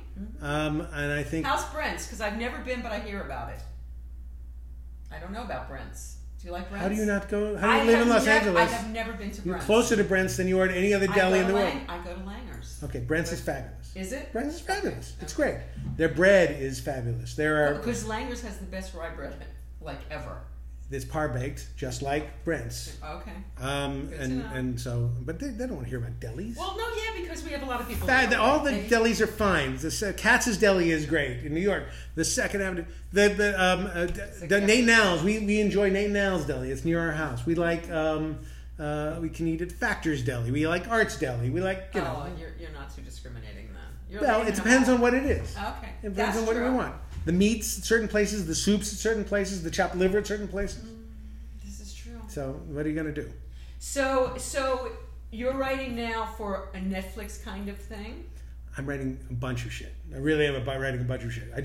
I'm not on a show right now. I'm only about making pilots and trying to sell pilots and trying to do stuff. What's So the best of all worlds for you? the best of all worlds is me working on a TV show. Well, Me working on a movie that's being made. I like production. I like working with people. You know how much I hate writing? I love making. I love letting actors act. I like being part of that process. I like making things funny, making sure the shots are good, making sure the editing works. Producing is a good thing. You like producing? I like directing. I like producing, and that's all part of being a writer. Like being a writer, you have to know what it's supposed to look like, and the timing of things, and the look of things, and you have a vision in your head, and be open to other people's visions, but still walk in with at least with an idea of what it's supposed to look like. Do you have an open mind to other people's ideas? Yeah, I love it. I like the collaboration. The collaboration's good. And when an actor says, "Can I do it this way?" I always say, "Yes, please, thank you." What's the harm? Of course. I like it. Yeah, me too. And we Yeah. get great stuff from that people. And when you're working with younger actors, they really learn a lot. When I'm directing a show, I always have my actors do an improvised version of a scene. So not every scene, but a scene. I say, "You're all robots. Pretend you're robots. Do the same scene. Do the same lines, but you're all robots. And interact differently. Different blocking, but you're robots. Do the scene." And they all do it, and they learn something about the scene. They learn something, different meanings of the words and different meanings of the dialogue. And also it loosens them up and lets them have some fun and play, especially when we're working with kids. I feel bad that kids are working. That's for shit. So at least they can play. I How want my old are kids the to kids play. on School of Rock? They range from 13 to 17 or something like that. But they loved it. Most of them loved it. I think one or two of them may not have loved it. Loved it. They liked it, fine, but not have loved it. I don't know. But I wanted them to have fun. I kept saying, "Are they having fun at home? Are they going out? You know, are they riding bicycles and doing stuff?" And most of them were. I don't know. Is there anything? I know you're working on a lot of stuff right now, but is there a bigger dream? Is there like a biggest dream? Is there? My biggest dream is that my son becomes very, very successful. That's my big dream. So they're all going to listen. Everybody out there is going to buy Charlie Cogan's album, Songs from the Front Seat, and listen to them and complain to me at jcogan@AOL.com if they don't love it. But, yeah, I mean, my dream is to have a show that's great, that I'm proud of, that people get to see. That's it. I'd love it to be successful, but that is not important as much as it's good, and people get to see it, and we get to make it. I'd like to make the show. I spend a lot of time writing things that don't get made, and that's frustrating. I get to make more than most, but that's my favorite part, is getting stuff made. And at the end of the day, being happy with how it is, being proud of it. Most of the time I'm proud of it. Has there been anything that you've done that you're like, I don't like the way that came out? Yes. Yes? Ugh, yes. Yes. I'm very critical of all the stuff I've done, and then moments in everything I've done, just, ugh. But we didn't have anything better in that moment, and we needed that to tell the story. Like, I can watch Simpsons episodes now, and I see mistakes to this day, as all I see is the mistakes. Wow. The second I stop working there, I watch the show and say, oh, this is great, top to bottom. There are no mistakes, it's great, because I wasn't there for all the criticisms and solutions. So I still see the mistakes, but I'm proud of those shows. I'm proud of Wendell and Vinny, a show that I made. I'm proud of the Simpsons. I'm proud of Frasier. I'm proud of the shows that other people liked very much, like George Lopez or Wanda Sykes. I'm proud of Malcolm in the Middle, which people like very much. I'm proud of all these things. And when I say proud, I'm not. Those aren't. It's a group that made it. I'm proud to be part of that group. Right. I'm not proud to say it's me. Even shows I've created. It's a group thing. Have you ever worked in partnership again since that other I work all the time in partnerships. Yeah. As a matter of fact, from School of Rock, I was partnered really with Steve and Jim Armagita, who created the show. We became partners in that show. Truly partners. It was great. Love those guys. Would work them in a heartbeat. We felt confident. I'll do this, you do that. And I knew it would be great. We'd agree with each other. The end result would work out. And if we had little squabbles, somebody said, well, I don't like that joke, we would change. Nobody's holding on to anything for dear life. That's how partnerships should work. Do you not hold your babies precious? Are you able to... How precious can they be if two people are saying, it's not good, then how much... You can only fight so much. For something that you love. Do you fight I fight the network. I think if I'm running a show, I get at least one or two moments that everyone else hates that I love. I put those in. I make them. At least I film them. I don't always put them in at the end. If the audience really, really hates it, then it might not go in. But there are things I think are funny, that should be funny, that should work. And when they don't, it's very frustrating. So I allow myself one or two of those moments, but that's it. Wow. And no, I try not to fight too hard for something, because jokes are easy. Jokes come easy. You place one joke with another joke and it doesn't matter. Stories are hard. Characters are second hardest, but stories are the hardest. And don't fight for the jokes. Fight for the moments. I fight for the moments in the story that are important. Fight for the beats in the story that make sense. Fight for the relevance of a story. If you change a story from one thing to another, sometimes it completely loses meaning for me. And I say, well, why are we doing it? Why are we what's the point of this episode if we don't have the husband and wife fight at the end? If they're not fighting about this stupid little thing. The whole point was about how husband and wives fight. Let me see how they fight. And then if they take that away, then I tell the network, I will fight with the network. I said, what is this about then? And they have to prove to me it's about something, otherwise... Can you win those arguments? Yeah. Especially when I've submitted outline after outline for their approval, saying, this is a paragraph. This is what the show is about. It's about a husband and wife having a little argument that goes bigger and bigger until they finally have World War III. That's the story. They've approved that. Said, what happened to that? Let's get back to... Give me notes that get me back to that. That's fair. That's fair. And if you don't like that story, tell me no right away. Say, we don't like World War III. Great, I'll give you another story. But kill it early. Don't make me go all the way to script. Don't make me go just before show and then say it's not working. Because that's not fair. The story is working. Pieces of it may not be working. We can fix those. So that's what I would fight for. No, I like that. I have questions. Yes. Yeah. Let me see. Mike Rowe said, tell Jay to do any one of his many impressions. Mike Rowe? Yeah. Oh, okay. Then I have Mike Rowe impression. Okay. I'm Mike Rowe. I'm a comedy writer. I have kids. It's pretty good. It's almost... That was really... I don't know him. No, it's exactly like Mike Rowe. It's identical. Okay, so give something that everyone will know who it is. Do an impression of somebody that everyone will know. I don't. You don't do impressions. I'm not famous for doing impressions. Okay. I can do my Hank Azaria doing Al Pacino impression. Okay, that's good. This is, Hank tells a story that he worked with Michael Mann on a show called Heat, and Michael Mann's telling Al Pacino, And again, this is Hank Azaria's impression. Me doing Right. his, he's saying, okay, Al, you're going to walk over there and you're going to talk to this other guy and he's going to jackpot you. And you're gonna be afraid you're gonna get jackpotted, so you turn around and you tell him, "Hey, nobody jackpots me." And then Al Pacino's, "What? What is jackpot? What are you talking about? Jackpot? I don't understand jackpot." And it goes on from there. They just argue back and forth about what jackpot means. I like it. Great. Okay. Great. Let's see. Patrick Reese says, how do you submit a screenplay to production companies when you are just out of the gate? Submit a screenplay to production companies. Don't do that. You submit a screenplay to a producer. You want to get somebody who can buy it. So what you want to do is get somebody who can buy it to read it. So you want to get a producer to read it. So you look up on IMDb who some of your favorite producers are, and you find out where they hang out and if they have a Facebook place or whatever, and then you sort of write them a friendly email. And you don't write an email saying, "I got a screenplay." You write an email saying, "I love your work. You're a genius. Just letting you know that there you have fans out there." And if they're like 99% of people, they go, "Oh, I'm a genius. Let me write this person back and see what they think I'm a genius." And then you strike up a relationship with that person, and then you slowly but surely talk about the difficulties of the industry and, well, your hopes and dreams, but all the while telling how great this producer is. And then eventually you slip it in that you want this person. I would love your notes. I would love to see what you think of my screenplay, just to read it, just to see if you think I've got the right stuff. And then hopefully they'll read it. Lots of people will read it, or they'll give it to their person to read for coverage.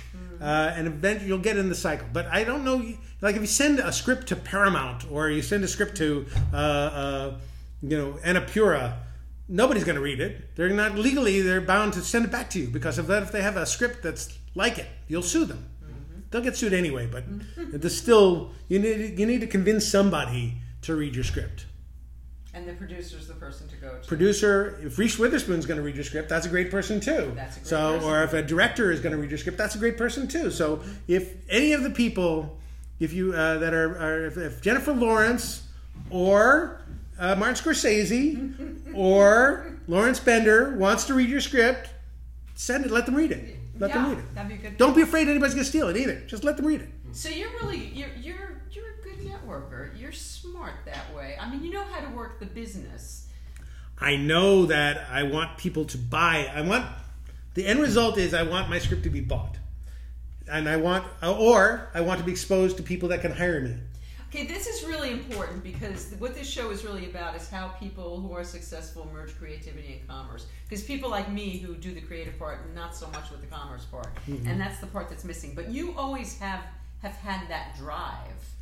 I have that drive. I don't always have success, but I have that drive. Yeah, but it's always been an important component for you. Is I want to be paid for this. I want to be hired for this. I want to make money. Yeah. No, because that's never the thing that drives my mother's going crazy right now. But that's not the thing that drives me. But I would do it for free if something was great. I've worked for nothing. I don't just do it for money. I work for free all the time for things I love and things that are great. But best of all possible worlds, get paid. Get paid, and right? Get paid And get well. paid. Yeah, exactly. Yes, I love that. But yes, I would like to sell it. And with TV, there's a certain way to sell things. With movies, it's much harder these days. There's another way to sell it. The business of show. Did you learn? Is that instinctual for you, or did you learn? I learned over time, like who's important. Who's important? I didn't know who's important until I started trying to sell things. And then I figured I was getting calls back from certain kinds of people and other great reactions from some people, but they couldn't buy anything. They would for certain producers I was selling to said, "This is great. Let's go try to sell it." I'm like, "No, I sent it to you to try and sell it." So yeah, well, I don't have a deal. I have no money. It's like, I should sell it to somebody who has a deal at a studio so they can bring it to a studio and make them buy it. That's a good idea. So people who have deals at studios, people who have big movies at studios, people who are being sought after by studios, that's a good person to partner with. That adds value. So you start though with a relationship. You don't jump in with "I've got something for you" to. Oh well, it's just very hard to get on people's radar. People have a lot of scripts. I have a ton of scripts to read. I've agreed to read people's scripts.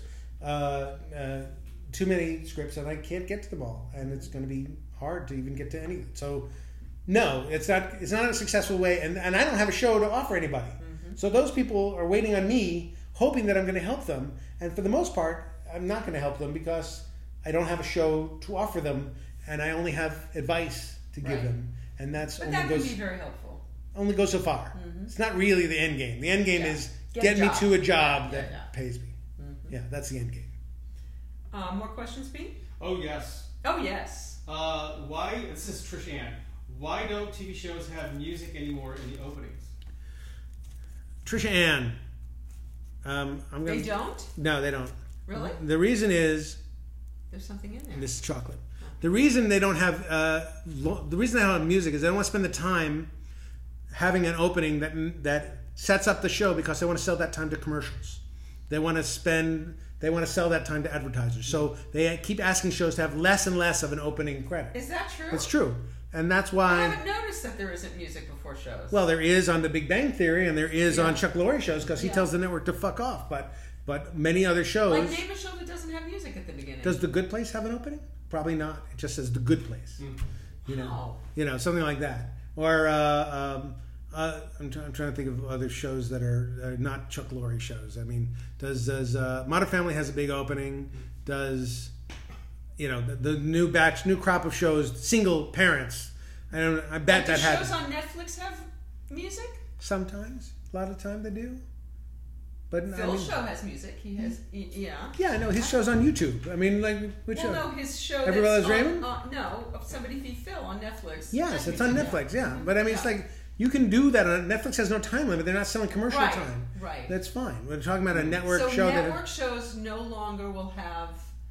they try not to because they want to have that time for if I have a 30-second opening and a show that's only can be 19 minutes long. 30 seconds is a long time to devote to an opening number. Yeah. It's really hard to tell a story at 18 minutes that has an interesting beginning, middle, and end. So they say, well, let's make the opening really short and spend more time with the show. That's what happens. Interesting. But I think those opening numbers really set the show and give people an environment to work to put their brain in. I think they're really helpful. Yeah. And they don't let people do that anymore. The networks. They don't want it to be done. Interesting. Interesting, yeah. Trish Ann, let's see. Will Jay shout out a line I can improv on? What? She wants me to shout out a line she can improv on. Where is she going to improv it? She put in her comment back. Okay. In her comment back. All right. Okay. Yes, Trisha Ann. This is a first. Yeah. This is hysterical. Trisha Ann, put down the gun. Good That's one. my line. There I you go. like it. Okay, Trishan, you're Dan Pasternak. Hello. Hi, Dan Pasternak. Bill Funt. Hi, Bill. Hi, Bill Funt. I spoke to him earlier today. Did you? I did. I know, Bill. I know Bill. Everybody knows Bill. Everybody knows Bill. You got more? I do. Okay. Yeah. What was your favorite Simpsons character to write for? And that's Julie Warner. Julie Warner. Hi, Julie. I love you. And my favorite Simpsons character to write for was, of course, Homer. Because he's retarded. Are we allowed to say retarded? Yeah. He was learning disabled. He's so dumb that he's funny. It was just it's so fun to write for somebody that dumb and still make him seem like he can walk amongst this earth without getting murdered at any particular moment. It's a pleasure. So that's my favorite Simpson character. There's an acknowledgement from Patrick Reese. Seriously, would like to thank you for being encouraging to us newbies. Thank you so much. You too, Vicky. Thank you for being so encouraging. Patrick Reese did not get my letter saying he should get out of business. And I feel really bad now that this came up. So Actually, sorry. He posted the letter. He did? Okay. So Patrick, I'm sorry for what I wrote earlier. Josh Schreiber. Hi, Josh. Josh Schreiber? Yeah. Okay. You know Josh? Was the son of yes, I do know Josh Schreiber. We called him Schreiber in the old days. Oh, there you go. Yes. Yes, he was a singer in a band I watched called Double D Nose. I have heard Josh sing. Yes, he was great. And now we're in contact now on the Facebook. On the Facebook is a wonderful thing. Yes. Too. And you Josh I changed. call it the Facebook too. I only call it the Facebook Oh, because you call it the I Facebook. do. But Josh, helps people with their lives now. He does. I know. It's We amazing. know each other from that helping sort of world. That's great. Yeah. Yeah. Yeah. I'm proud of him. He's amazing. Yes. Yeah. Trish is not responding yet. Trish is not doing her improv. All right. It takes her long to The write it gun is still being aimed at me. So Pete, do you have any shows you want to promout? What do you want to talk? Do you want to come out and say hello to people? Come over here and say Pete's going to come. And I'll go behind the camera. Look at that. We haven't had this happen before. We haven't had this happen. No one's Did you ever see done me? that before. By the way, thank you. This is a really, really great interview. I'm enjoying it. You got it? Am I? Yeah. Okay.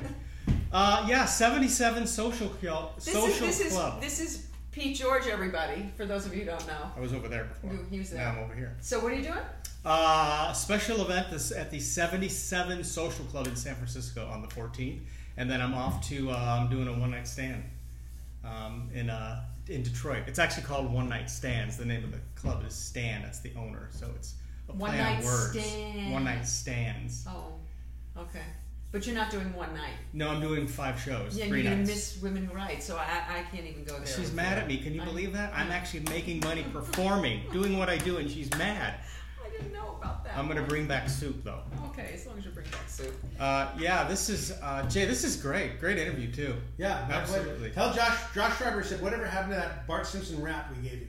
He gave me a rap. All right, wait, Okay. now you Right. switch Okay. again. No, you can stay Bye. there. Bye, Pete, thank you. Stay there. Okay. Sorry. No, well, then now the frame's too high, so I'll just stand like this. Oh, no. So Oh, no, anyway, you changed the frame. Okay. No, it's good. yeah. Okay. Vicky's not in it. Yeah, she's cut off. Just like no boobs, it's just your head. Yeah. No, Okay. come on, that's, I know there's the money. That was the money shot. The girls. So Josh wrote I played the song to my bosses at The Simpsons, and they didn't want to use it. So that's what happened to it. Josh. They didn't want to use it, not because it wasn't great, but because they didn't understand. They were older. Jim Brooks, they were older guys. Sam Simon were older guys. They didn't get the rap, and they wrote a different rap that you probably heard that you realized was not that good. So yours was better. Oh, really? Is that true? Yeah, Bart Simpson had a couple rap songs, and they were not great. So sorry, Josh. Sorry, Josh. I said We sampled Hendrix and Hendrix. Alex Cooper. Wow. Yep. And the Trisha also wrote that she had an answer to the gun. She was saying, "Put down the gun." She says, "Because I was taking I forgot exactly what it was, but I said, Trisha, put down the gun." She says, "I won't, because you're eating the last donut." She added information. Wow. So that's good work, Trisha. That's good improv work. That's good improv. I know that. Yes. Well, I think we gone through the questions, Pete? We have. Well, Jay, thank you so much for doing this. I know that you had to schlep across town and you had to sit around, but this is very helpful stuff. I have one question for you. Okay. You live, 40 feet from a street called Ocean View. I do. That's nowhere near the fucking ocean. All right, you ready for So this? what's that about? I'm going to tell you the answer to this. Because when we first moved here, we actually looked at a house up the hill on Ocean View that we were gonna buy, and we stood on the deck, and you could see the fucking ocean. All right. And we are so far from the ocean that it is crazy. What percentage of Ocean View sees the ocean? 1%? Like one house. Yeah, I think that's not right. I think you can't call a street Ocean View where one thing One is, house. yeah. I mean, one terrace on one house. It's called And it snows up here. I believe does, that. yeah, Of course it does. But there's one house that has an ocean view. Right. And That's so like, therefore the whole street is ocean view. Like Parrotland, and there's one parrot. You can't name it Parrotland. Well, they get away with murder. What can I tell you? The person who named the street obviously lived in that house. No, he obviously was a realtor saying, we'll get people to buy houses on Ocean View because they'll think there's a fucking ocean. I'll tell you though, it's crazy that to be this far away and to have been able, there are a bunch of houses up there actually that can see the ocean, which is really strange. Yeah. But it must be just because we're so high up. You can see it from here when it's clear. I've seen it because I used to live here. There have been moments in my life when it looked kind of like my penis was really big, but it's not really big. So if I called myself Big Penis Jay, I think people would be really upset. I was on Ocean View one time and saw your penis. Exactly. I thought it was a parrot. You're right. Oh no. Anyway, thank you so much for doing Thanks this. for inviting me, It and was thanks for all this junk food. It was my pleasure, and I know this just seems like we were sitting around shooting the shit, but this is very helpful stuff. It really, even to me, I have gleaned things that I am going to do nothing with. No, I am. No. I am. Right. Okay, good. All right. I like the 5 pages a day because everybody's got their own thing. Yes. My friend Chris Brancato does Narcos, and he has. I know you Chris. Chris. I know Chris Brancato. So Chris is writing thing Yeah. is that he sets a timer Yes. for 10 minutes. Right. And let's say he's working on 5 projects. Right. He sets a timer 10 minutes and he stops when he hits the 10 minutes. Mhm. And then he goes back at the end to the thing that is most pressing, and that's the thing he'll work on that day. But he does 10 minutes on every project every day. That's what he That's does. ridiculous. That's 10 minutes would get me nowhere. It's I would, crazy. I would start sipping iced tea and it would go ding and be over. But he's pretty successful. He's very successful. I know, and it works for him. All right, well, good for you. That's what he Good for does. you, Chris But- Brancato. But I like the 5-page, like, cause I You'll feel good. At the end of the day, at the very least, if you are writing a movie script and it's 120 pages, you know, in very short time, you will have, in 24 days, you will have a full 120 pages. okay. So let me ask you this: I'm now revising a script that is 199 pages that I have to make 100 pages in comedy. Right? How much revision work will you do in a day and feel like, okay, I've accomplished? Revision work to me is more like, it's a lot easier because you're not starting from the blank page. Yes. So, You got to do Go a lot of through it. pages. Go through the whole. Go thing. through the whole in fucking- one day. well, act by act. Okay. Go through Act 1. Okay. Go through Act 2. Go through Act 3. Just go through it. And or mark it like suddenly, oh, I'm changing this. I got to remember to change that other thing now. Now that I've killed the cat in Act 1, I should take the cat out I of can Act 2. never read a page and not make changes. I never. That's why it took me a gazillion years to write my book. Okay, well, I mean, you got to... Can you do that? Do you keep moving forward without? Yeah. Yeah, you It's do. my pleasure to move You forward. got to keep moving Yeah, forward. I mean, I got to get through it. I got to give it to somebody, and I gotta let other people look at it after I've looked at it enough times. But I do want to revise it. I want to make it better and better and better. Usually, it's by cutting. At what point? Yes. At what point are you giving something to somebody else? When I think it's good. When I think it's actually good, and usually I give it to like a writer's assistant kind of person, and I ask that person, you know, is it spelled right and all that, but also what are the big glaring holes, and that person will tell me, oh, you know, you killed somebody off that you never introduced, and you go, oh shit, I got to go back and get that thing. So a lot of glaring errors will be fixed in that process, and then You're gonna before you give it to somebody you love and respect and want the love well, back the writer's from. assistant is somebody I respect too, but Yeah. that they know what they're getting, how rough it's going to be. And then my friends are getting something they know sometimes it's in rough shape, and I'll say, this is in rough shape, or I say, I think it's pretty close. Tell me what you think, you know. And I do it for other people all the time. And I do you reduce that. you obviously take that stuff to heart and address it? Yeah. Yeah. And especially if Not more just than one asking. person says it, multiple people are saying, this doesn't make sense to me, then he's like, holy shit, that's a big problem. But if it's something you love, Here's the thing. Somebody tells you the joke on page 5 doesn't work for me. If you love the joke on page 5, you're not going to change it. But if you've always thought the joke on page 5 is just okay, if somebody doesn't say they love it, they say it's kind of weak, then you go, yeah, it's kind of weak. So usually it's confirming things you kind of already know, Yeah. and you're saying that's an easy thing to change. If you love your DJ Khaled joke, and you're not going to get rid of it because you think it's really smart, did you get rid of it? no. No, because it wasn't that it was really smart. It was just the right reference Yes. for when I wrote it, which was 6 months ago. It's probably not the right reference anymore. But at the time, it was the right reference. So I don't know.